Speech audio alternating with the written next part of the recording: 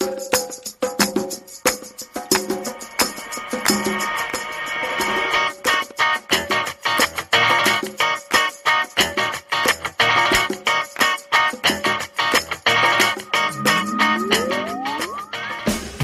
to Worldview from WBEZ. I'm Jerome McDonald.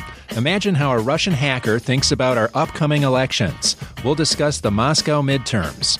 The Latino Film Festival is underway. We'll talk with filmmakers from 2 movies. And Mexican immigrants have had a long artistic impact on Chicago. We'll hear about a new exhibit that takes you from the Columbian Exposition to the 1970s. Don't forget, you can join the conversation on Twitter at WBEZ Worldview.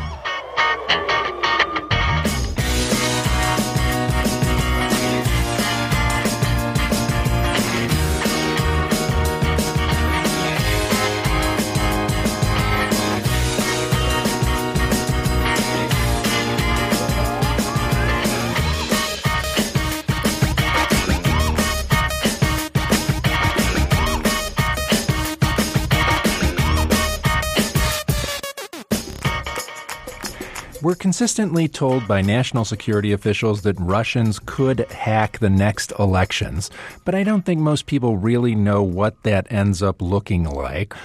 We all don't want to really think about that. We know that maybe there's probably paper ballots that are backups and somebody will do something and everything will turn out all right. But Claire Malone, senior political writer for 538, has done a piece about what would happen if something went wrong and put herself in the shoes of Russian hackers. Thanks a lot for joining us, Claire Malone. Thanks for having me. Explain why you wanted to do this from a Russian hacker point of view. Sure. So the story is a fictionalized imagining of what a worst-case scenario for Election Day looks like, and we wanted to do this because we thought a lot of people hear a lot of things about Russian hacking, but they don't quite know what it looks like. So I actually reported the piece. So I talked to a lot of national security experts, cyber experts, state officials, and sort of pieced together what it would actually look like if hackers were successful in getting into American election systems. What surprised you about what you learned? We all think of election days as, you vote, and by the time you go to bed at 10 or 11, you know who's won the election probably. But we don't have a lot of concept of what happens in between. And what I really learned is national security officials are very worried about our federal elections because states have to run them. And that's an important part of federalism, right? Like one of the reasons that we have safe election systems is that they're decentralized. Every single state is in charge of running their own elections, which means they run making the ballots, they run online voter registration systems, they pick what voting machines and what voting machine administrators they use. And so one of the problems when it comes to national security, cyber threats that cities and countries all over the world face, is that we're asking county officials oftentimes, county elections offices with a couple of IT people to go up against, security-wise, teams of Russian hackers or potentially North Korean or Iranian hackers who are sponsored by the state. And we're just not prepared for that. And that's really a problem we've only been thinking through pretty much since the 2016 elections. That's when the Department of Homeland Security got involved because we realized that there were Russian hackers scanning what turned out to be 21 state election systems. Now, they didn't get into all of them, but they were poking around and hoping to get into that. What I learned most was this is a really new problem that we haven't necessarily thought through all that much until very recently. I think that was the scary takeaway from my thing, is that our state system is so decentralized and vulnerable. Some of the states don't trust the Department of Homeland Security to scan their stuff. It's a problem of federalism, actually, like a very concrete problem of federalism, because states, rightly, want to maintain control of their elections. They want to be the people who are administering their elections. But yes, there was some confusion and some, ugly claims in the press back in 2016, right before the elections or just after the elections, when the Department of Homeland Security realized that Russian state hackers were trying to get into systems. And so they were taking precautions and scanning state election sites. And states didn't like the federal government coming onto their territory. And it is an interesting, when you talk to former Department of Homeland Security officials and state officials, it becomes very apparent that state elections officials rightly said, DHS people don't know anything about state elections. They were really having to learn on the fly. And the DHS people say, yes, that's true, but state elections people don't know as much as we do about bolstering security. And so you're really seeing a very interesting, actually quite old-fashioned American problem, which is where the balance of power between states and the federal government lies. And it's a very interesting question in addition to being tied up with an international security problem. And there is a U.S. election agency that has some role with security standards, but it's been hacked itself. Yeah, the Election Assistance Commission was started after the sort of fiasco of 2000 in Florida. People who are old enough to remember know what happened there. And U.S. elections officials and Congress decided, listen, we need a better way to make sure that voting machines and ballots are the best we can have. And so the Elections Assistance Commission was set up to test out voting machines and test voting systems, especially as more and more people used electronic voting machines following the Hanging Chad incidents. But the problem is that the EAC is what they call it, it can't tell states, oh, nope, you can't use that voting system. It can only certify or decertify machines. It hasn't actually decertified any machines. And states get to choose basically whatever system they want to use. So that federal commission was hacked, you're right, yes. But it also doesn't have much power at all to tell states what they can and can't use. It's really up to states to say, we know the security measures of this voting machine that we're using. We know the security measures of this contractor that we've contracted out to make up our electronic ballots. So the federal government is a little bit hamstrung in this situation. So when California beefs up its security system, it gets rid of its old machines, and other states buy them. They buy the weaker security systems. Yeah, California did a 2007 what they called a top-to-bottom review, where they said some of these voting machines are very hackable or unsafe, and some of them aren't. Now, to be fair to states, some states have more money than others. So Wisconsin or Pennsylvania, which have a lot of these outdated, not secure voting machines, yes, maybe they should be decommissioning them and not using them, but they're also often hamstrung by budgetary issues. You know, how much is the state legislator allotting to refurbishing those voting machines? Now, Congress just did pass in the omnibus budget bill, they did give a certain amount of money for sprucing up voting equipment pre-2018 elections, but the Brennan Center, which is a left-leaning think tank that focuses on elections and voting issues, said that's not going to be nearly enough money to make sure that all voting machines have paper trails for 2018 elections. So systems are facing a lot of budgetary issues. I'm talking with Claire Malone. She's senior political writer for 538, and she has written a piece called The Moscow Midterms. You know, I wanted to talk some about the Illinois situation. Illinois was prominently hacked at one point. What happened there? So in 2016, in June of 2016, right around the same time that, you know, as I said before, Russian hackers were scanning these 21 states, well, they found a way in Illinois. And that was through the state's online voter registration, the online form where you sort of sign up to vote. They found a way where they could sort of bombard that page with a lot of attacks. And they got in the system and they hung out for a couple weeks. And sometime in early July, attacks on the system spiked. We don't really know why. It could be a mistake. Maybe they wanted people to know they were there. And people from the Illinois Elections Office noticed, took the site offline, notified the Department of Homeland Security. But Illinois was actually the only confirmed state that these Russian cyber actors actually got into. And I did talk to the Illinois people who said, yeah, you know, like this is something that we're working with the Department of Homeland Security on, but it's something we're worried about. And I will say, you know, to give the elections officials side of things, one thing that they said is, you know, we don't want people to not turn out to vote. We don't want them to have no faith in the Illinois elections system and the fact that their vote will count. So one of the things that they're worried about as we're all talking about hacking is, you know, we don't want people to be scared off from voting. And I think cyber experts would answer that with totally fair, but we want people to have the right amount of faith in their system, i.e., we want the government to have, you know, bolstered security as much as possible to give people the proper amount of faith. But Illinois was a state that was hacked by Russian actors. They've since fixed a problem that let the Russian cyber actors into the system. But as I say in the piece, you know, we don't know what other attacks state-sponsored hackers might have formulated in the past couple of years, whether or not they're hanging out, you know, dormant in other systems. We sort of don't know what's going on. And maybe people in the federal government do, and that information is classified. But right now, we're all kind of operating off of what we hear at congressional hearings, where intelligence officials say that we're maybe not doing enough. And, you know, if you'll watch some of the senatorial hearings that have been happening, U.S. senators from both parties are very displeased with the election preparation that we have for the 2018 midterms.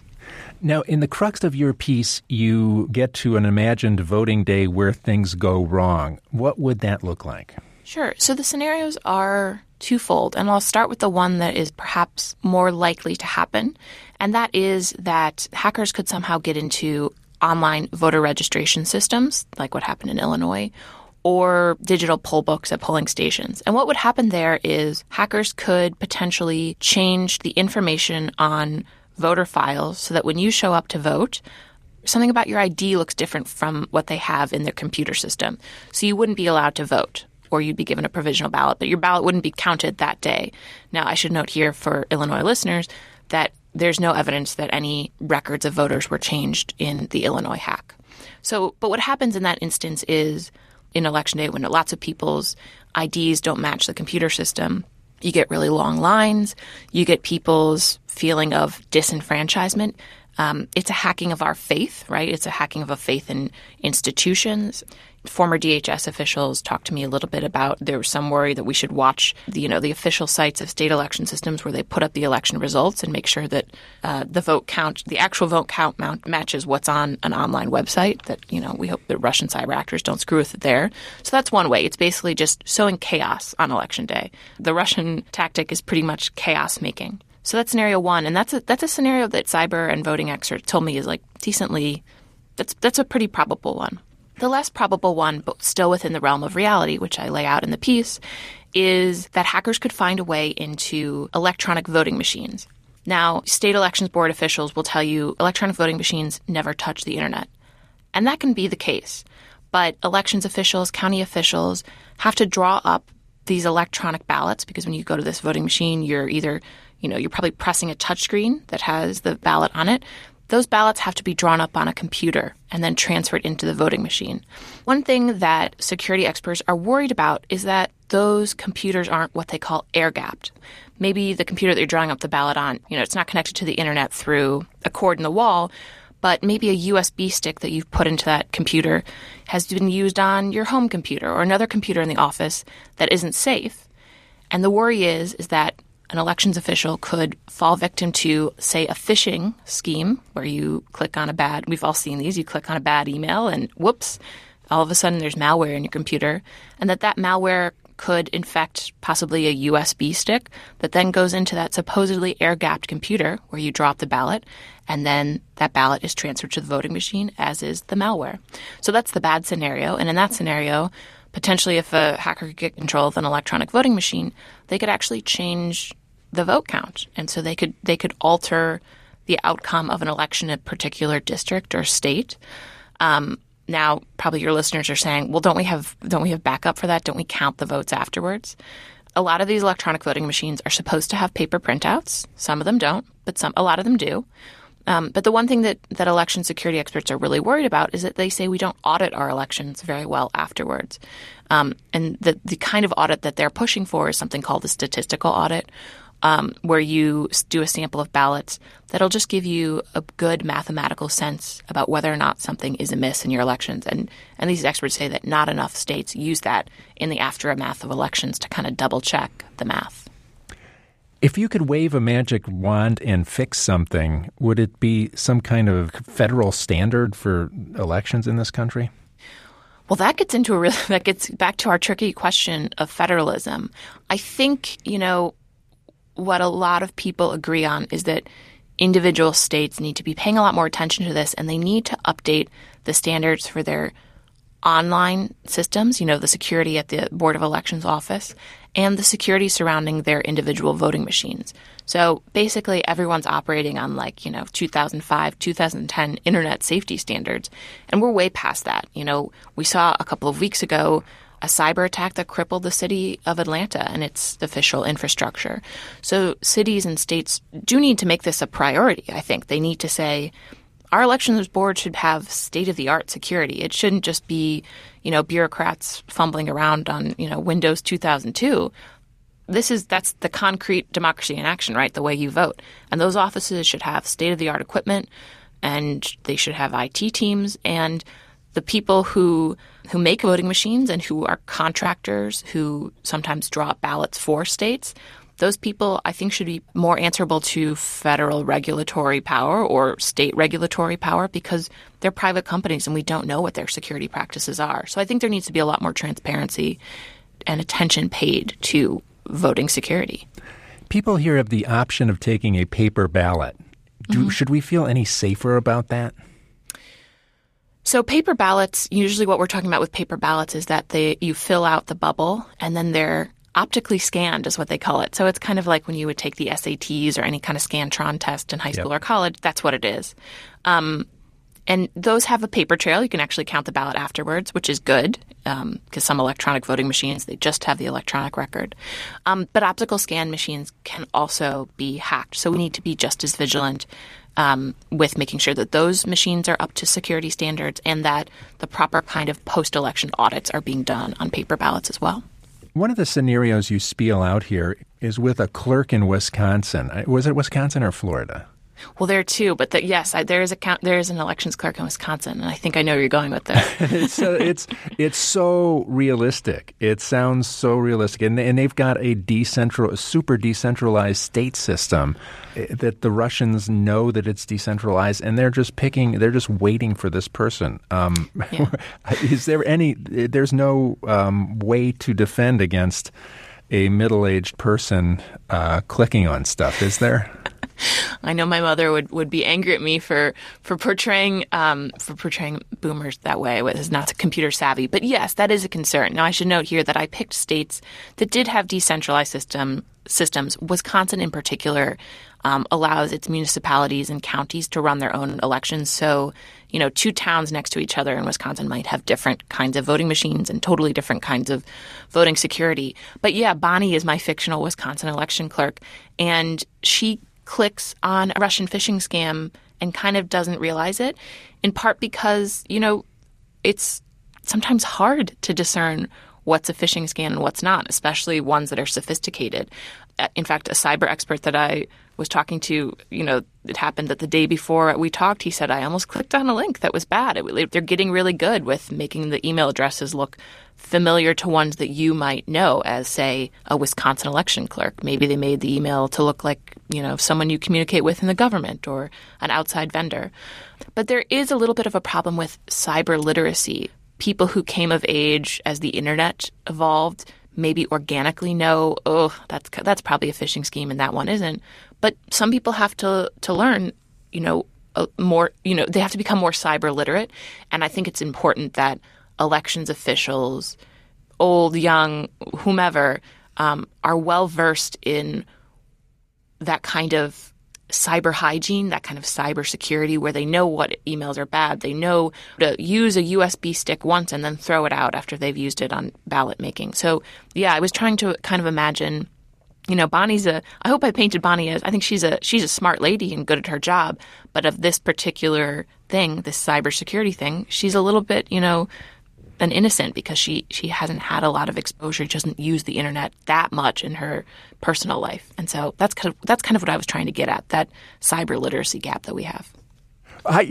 But, you get in a clicking zone where you're just going through emails or something. You're just clicking, and you're not really thinking about it. And it's bad. And then you're clicking on something. You're like, oh, my God, I shouldn't have clicked on that. Yeah. That sick feeling in your stomach when you do it. Okay, I'm a middle-aged guy. Are you going to take a paper ballot? I am blushing right now because I don't know what my New York district uses voting machine-wise. What I will say is, maybe I'll vote early, right, and vote by mail. There are a few states that do vote by mail, and that's a good way to guarantee that, you've got a secure vote going. You've got a paper ballot, you fill out at home, you mail in, they count it up. So who knows? That's a good question, though. I hadn't thought of it until just now. Claire Malone is a senior political writer for 538, and she has written the piece, The Moscow Midterms, on their website, and you can check it out and kind of get into the unimaginable of Russian hacking of a U.S. election. Thanks a lot for joining us. Thanks so much for having me.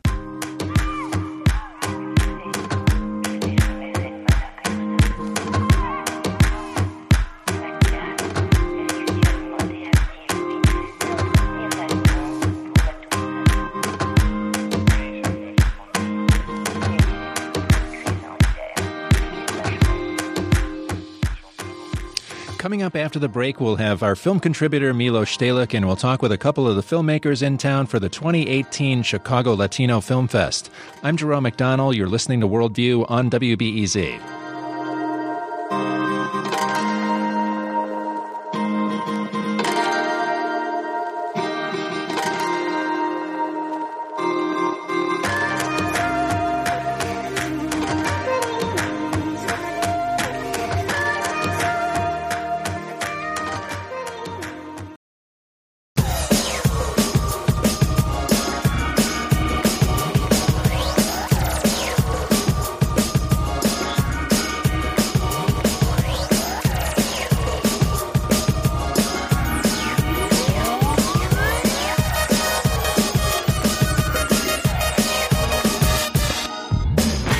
This is Worldview on WBEZ. I'm Jerome McDonnell. It's time for our film contributor here on Worldview, Milos Stalik from Facets. It's great to see you, Milos. Hey, Jerome. Great to be here.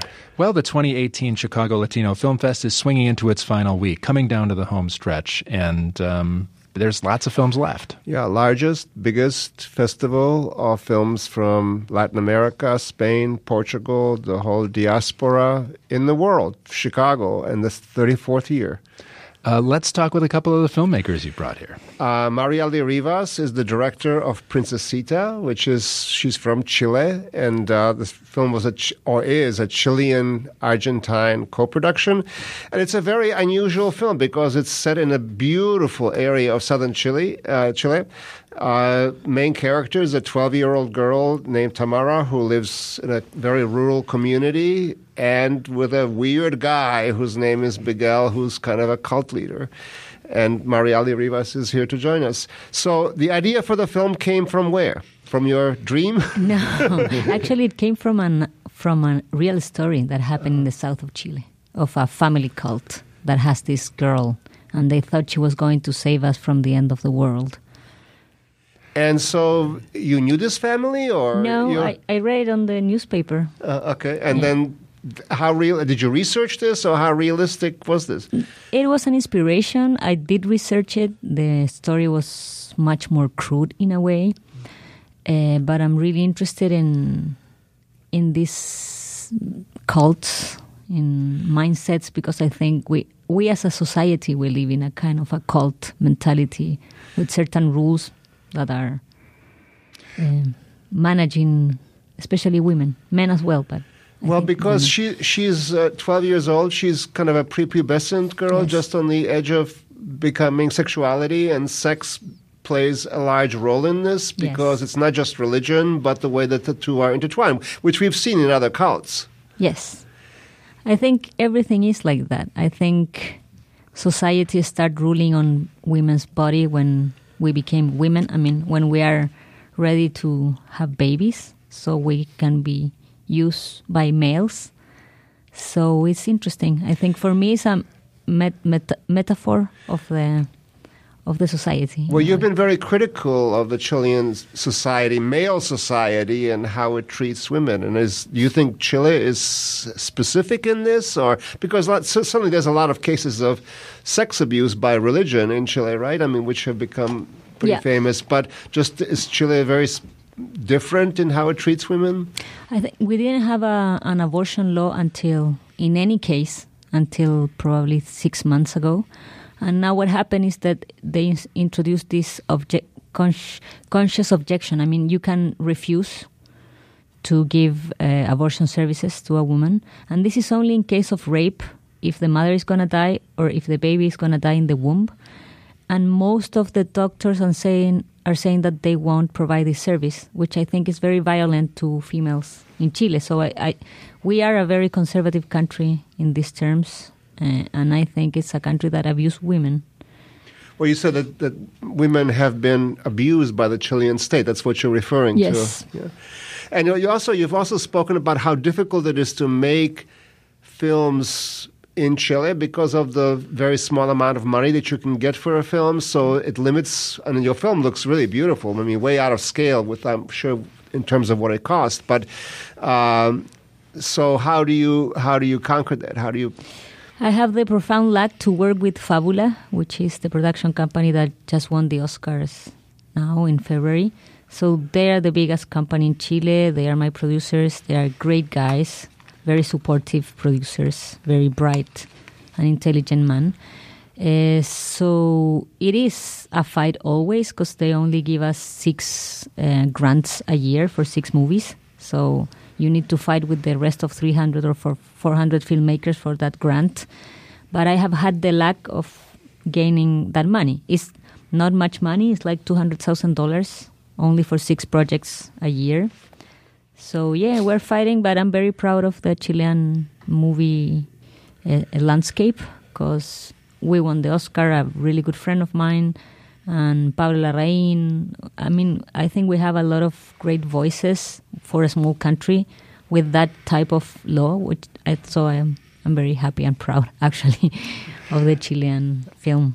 We're talking with Mariela Rivas, and she is a filmmaker. Her latest film is Princita, and it's at the 2018 Chicago Latino Film Festival, and it runs tonight and Sunday? Yes. And I'm interested in your cult psychology interests. I was talking with a psychologist earlier this year who had been in a cult and then became a psychologist to figure out why this happens to people. And her conclusion was that there are something called totalist systems, and they can be in a marriage or they can be a country and everywhere in between. And there is just a controlling mechanism kind of born out of the paranoia of the cult leader and things that largely happen to them in their childhood and insecurities and their need for totally secured attachments.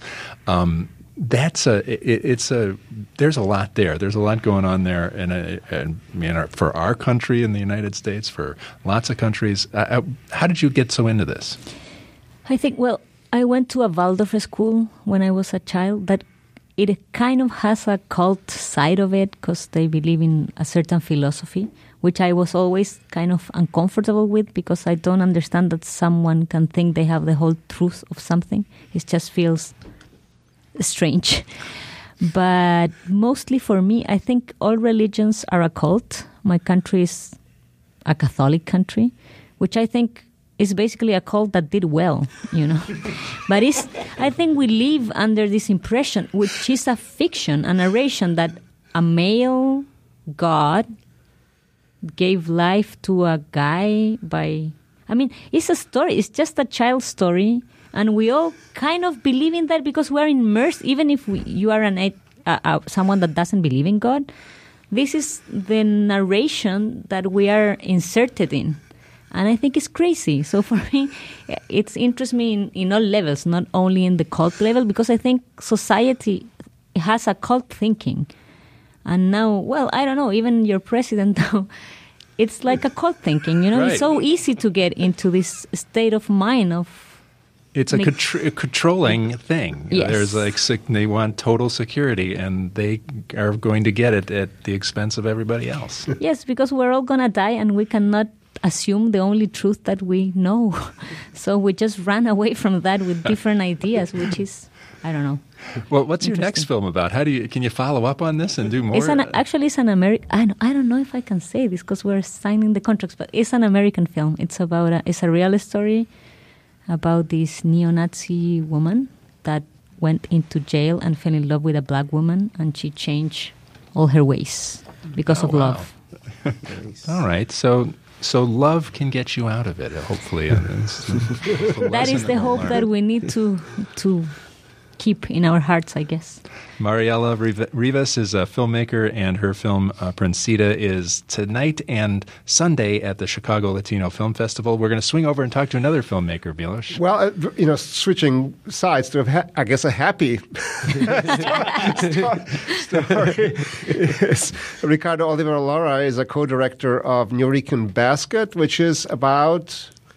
It's about the 79 Puerto Rico national basketball team. Most of the players were born and raised in New York City, and they decided to play for Puerto Rico in the event. The event was the Pan American Games, 79 Pan American Games. It was a very controversial time in Puerto Rico with political repression going on, and also with a government that it looks like a lot of Trump's kind of government, and they were. It was a very political tense, and the final game of the Pan American Games for the gold medal of basketball was with Team USA, and it was played in Puerto Rico, so you can imagine all these things going on. So the movie is like a way to talk about some things in Puerto Rican reality, about our diaspora, about identity. Most nations of the world don't have this kind of situation, or they don't ask themselves much about identity because about national identity because that comes naturally, right? Nobody questions you, or there's no problem with that. But when you are a colony, like we are, Puerto Rico, a colony of the United States government, then it's always a question, even though you don't wanna ask that up to yourself. So our reality is that we have more Puerto Ricans living outside the island than inside the island. In fact, I've never been. This is my first time in Chicago, but this has been a historical place for our Puerto Rican diaspora. Absolutely. So that's why this movie is not only about sports. It's mostly about identity and political. It's all the fun Cold of War. Well, let's put it like this. It's like a Cold War. You've got all the fun of a sports film, but all the complexity of a colonial car wreck. That's it. But then the movies, we try to make. I think we do it. We were successful to make a not a boring movie. So the sports is like. Sorry, I just you know what's cool is all the basketball players are from New York. They're Right. Puerto Ricans from New York, but they are completely embraced by the Puerto Ricans in Puerto Rico. Oh, it's like they live a Puerto Rican dream instead of the American dream. A Puerto Rican dream. Most of these guys were born and raised in Harlem, Spanish Harlem, and the Bronx. They come from very poor places, but then all of a sudden they became heroes in Puerto Rico. When I was young, I wanted to be like them. That's the way I want to play. You know? And you were young where? In Puerto Rico or here? No, I live all my life in Puerto Rico. Okay. So this is like a question about diaspora and identity, but from the point of view of somebody who has lived all his life in the islands. Okay, but you must have been, 2 years old or whatever when this happened? When this happens? When the event happened, when this... Oh, yeah. I was 3 years old. 3 years old, okay. My mother have in my house the album, the ones that they make that with my first hair and my first tooth, and there were my first sports tickets, the one of the Pan American Games, 79 Pan American Games. So there's also some very... the American team have a lot of icons that if you're familiar with the history of basketball, you can figure it out, right? Like Bobby Knight was the head coach of the American team. He was very racist in Puerto Rico. He offended us. Like, he did a lot of things that you can't imagine. Bobby Knight? Bobby Knight. I can't believe it. They have a lot of Hall of Fame players. Team USA have like Isaiah Thomas. When he was 17 years old, he killed us. He killed us in the last game. He robbed us from our gold medal. He was tough. He was tough, and he had only 17 years. He was 17 years old. So, if you're into sports, you will like the film. If you're into politics, identity, you will like the film because right now this film started 4 years ago. Right now, after Hurricane Maria and all the political tensions that we are suffering right now, then we had the highest migration rate that we have in decades. So the identity question is very is happening right now in most places. I was talking to Alejandro before, and he told me that the new Puerto Ricans are called the Hurricane Puerto Ricans. Because they came just recently. So the movie just came at the perfect moment to question those things. Right now, our government is pro statehood. To become a state from the United States. He's in the office right now trying to do that, but there's a lot of people in Puerto Rico that don't agree to that. We think, Americans are perfect. I love Americans, but I am not American. I am Puerto Rican. We were Puerto Ricans before the American took possession of our island. 400 years before, we were a possession of Spain. Just like Chile was. But we are now a possession of the United States, and with the worst government in the United States that we could think of.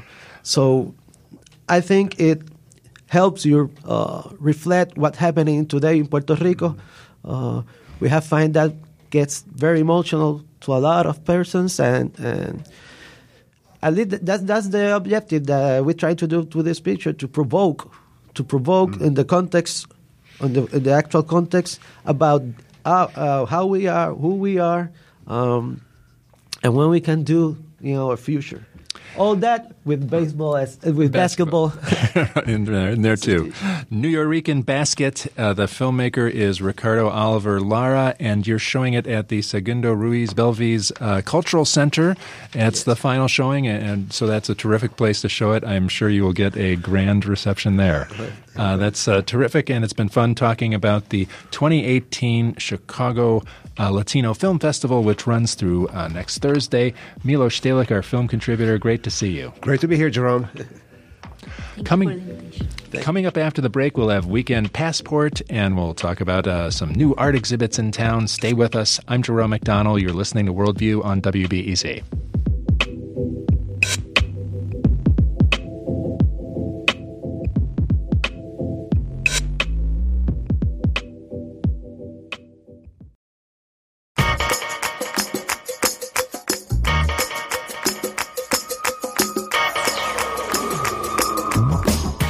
This is Worldview on WBEZ. I'm Jerome McDonnell. It's time for Weekend Passport, where we let you know how to have an international good time on the weekend.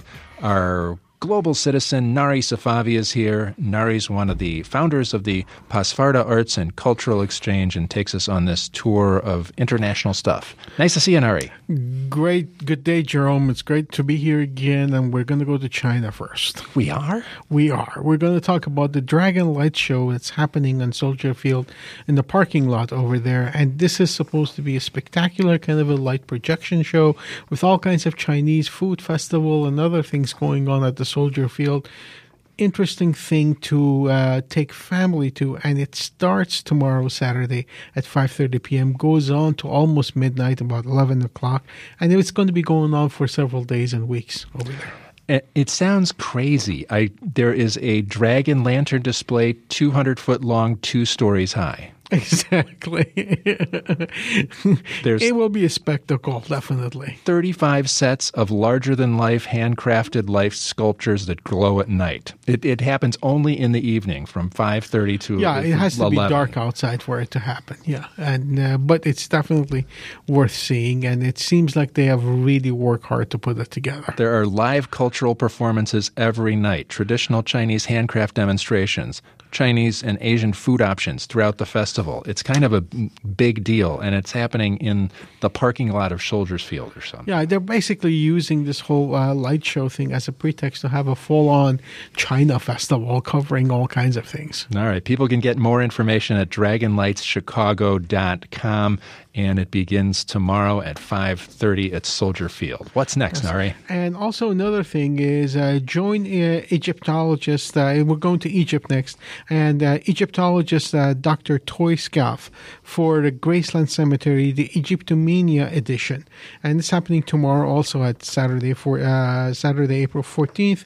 Now, this sounds like an interesting idea. Yeah. Graceland Cemetery, it's a little bit morbid. The Egypt edition. Okay. Yeah. I think I get what's going on here. Some guys build pyramids to themselves. Exactly. This is all about the inspirations that are coming from Egypt for all kinds of morbid motives. So it's definitely a thing that it's some people, it may not be necessarily for everybody, but it will be interesting to check it out tomorrow from 10:30 a.m. till noon. It's only going on till noon. So there's a Facebook event for this, and you can check out Atlas Obscura Society of Chicago and their tour of the Graceland Cemetery with Egyptologist Dr. Foy Scalf to learn about the meaning, impact, legacy of Egyptian-influenced design at Graceland Cemetery, the last place I would think I would go for quality Egyptology projects. Yeah, definitely. Right. Lastly, Nari, where are we going? Yeah, this is an event we've been talking about for a couple of weeks. We've been mentioning it parenthetically, but Arte Diseño Chicago exhibition happening going from now till August 19th, and it's happening at the National Museum of Mexican Art in Pilsen. Very, very fascinating show, a legacy of design by Mexican Americans who lived in Chicago and also the Americans who were influenced by Mexican creativity.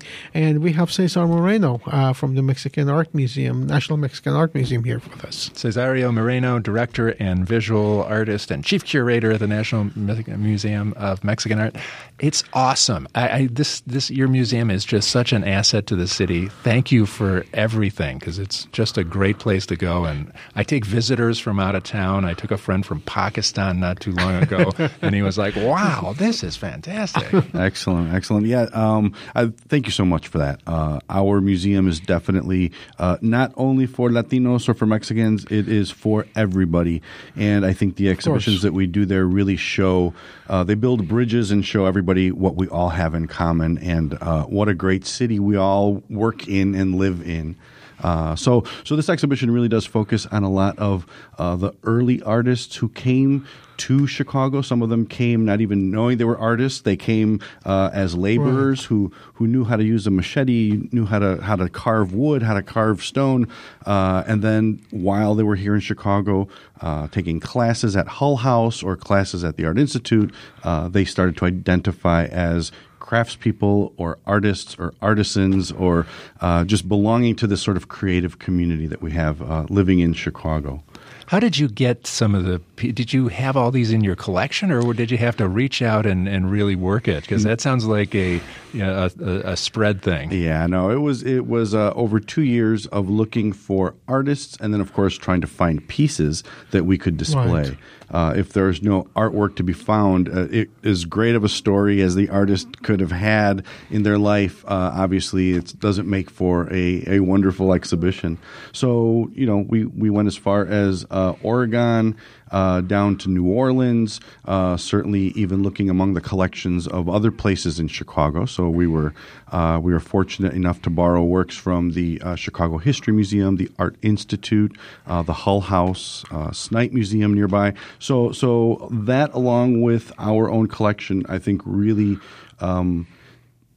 tells many stories. I hate to keep calling this a narrative, because it certainly is not a narrative. It is what brings them together is the fact that they're all on display in one place. But it is certainly a multifaceted story that starts in 1893 and goes all the way to the 1970s. We have 2 pieces on our walls right now that were here for the Columbian Exposition in 1893. Ah, cool. What do they look like? They are 2 paintings, obviously from typical, I would say, 19th century Mexico, during the Porfiriato, when the separation of church and state really started, and so artists were trying to show how Mexico was secular but yet spiritual. And of course landscapes. You can't escape the 19th century without landscape painting. And the painter, one of the famous painters, Jose Maria Velasco, who came to Chicago to help install, we have a quote of his up on the wall that I think really sheds light on the Mexicans in Chicago. I actually thought of it a while back. You had people on from the Food Encyclopedia, and I was almost going to call in at that point because it's documented in 1893 that Jose Maria Velasco went out into the streets of Chicago and encountered a gentleman selling tamales on a street corner. And so, of course, even though the census was not counting the Mexican community at that time, if he was selling tamales on the corner of Chicago, there were Mexicans here to buy them. I'm positive of that. And this is all thanks to a grant that you got from the Terra Foundation, and you actually, this is really interesting. You could afford to hire young people to be the eyes and ears and the scouts of the museum, and go all over the place and locate this stuff for you. Yeah, that is true. The Terra Foundation of American Art was very generous. They have many exhibits and projects planned for 2018 at different museums throughout the Chicagoland area. And all of them focus on Chicago's history and contributions to art and design in this country. And yes, you're 100% correct. Good funding really lets us long-term planning. Exactly. Do a little bit more research, dig a little bit further, and I think this exhibition really. No, it shows. It definitely shows. Do you have a favorite piece that you snagged out there? Oh man, there are quite a few incredible pieces. Enrique Alferez was one of the artists who was here in the 1920s, and he has an incredible life. But he came up and he was a pupil of Laredo Taft. And he was here for a few years. He carved at the 333 Michigan building, right at the bridge in Michigan Avenue. He carved some of the bas reliefs up there. His life and his work is exceptional. There's one piece in particular that we have on display of a soldadera, which is they're women who fought in the Mexican Revolution at the beginning of the 20th century. And when you first walk in, you see this proud woman standing. You see her profile, and she's holding her baby in one hand. But if you walk around behind the sculpture, you'll see that she's ready to defend and fight for her future and her child. I think it's a very powerful piece. Yeah. And Cesario, if you had to summarize it, would you say that there is a Chicago School of Creativity or design for all of these? Is there a common thread in all of this? The thread may not be as visual as it may be intellectual. I think many of the people who were creating these works of art shared in the idea and appreciation of labor. Definitely they were socialist benting. They leaned left. The power to the people. That's kind of one of the ideas that comes through. Whether they were Jewish American artists who would go to Mexico, or whether they were Mexican artists who were here in Chicago, a lot of the politics and the love of labor and the voice of the people comes through in the pieces. Yeah. Absolutely. Wow. I noticed that you're screening a video about Casa Aztlán, the community center in Pilsen that has been purchased and turned into apartments, and the mural got painted over, the mural that was an inspiration for so many other murals in Pilsen, and now the mural's back, but the community center is gone. Right. It's been a trauma for that thing, and it's nice that you're showing a film about the early days of this thing. Yeah, we end the exhibition with a short 17-minute sort of documentary. Sarita Hernandez was instrumental in directing it and pulling that together. But it really talks about the what was happening in 1970 when it changed from Howell House to Casa Aztlán. And it really became this mecca. It really became this beehive for artistic activity and political activity as well. Yeah. Whether it was printing posters or placards to carry at the protest, or whether it was ideas of painting murals in a neighborhood that is now known for its murals. So it really we end the exhibit in the 1970s and this whole political artistic movement. Well, I hope a lot of people get out and get to see Arte Diseño Chicago, and it is running through the August 19th. So you've got most of the summer to do it, and the National Museum of Mexican Art is always there for your pleasure in Pilsen. Best gift shop in the city, hands down. Absolutely. Definitely. That's great. I drink from a mug every day I get there. It's fantastic. Well, it's been a huge thrill having you. Thanks a lot, Cesario Moreno, Director of Visual Arts and Chief Curator at the National Museum of Mexican Art. Thanks a lot. Thank you.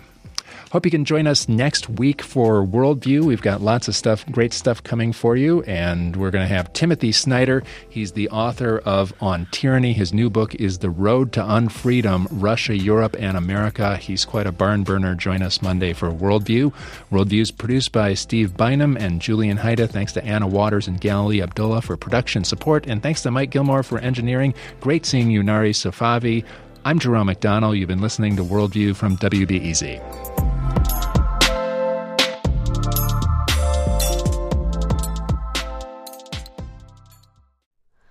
Hi, it's Terry Gross, the host of Fresh Air. We bring you in-depth, long-form interviews with actors, directors, musicians, authors, journalists, and more. Listen to our Peabody Award-winning Fresh Air podcast from WHYY and NPR.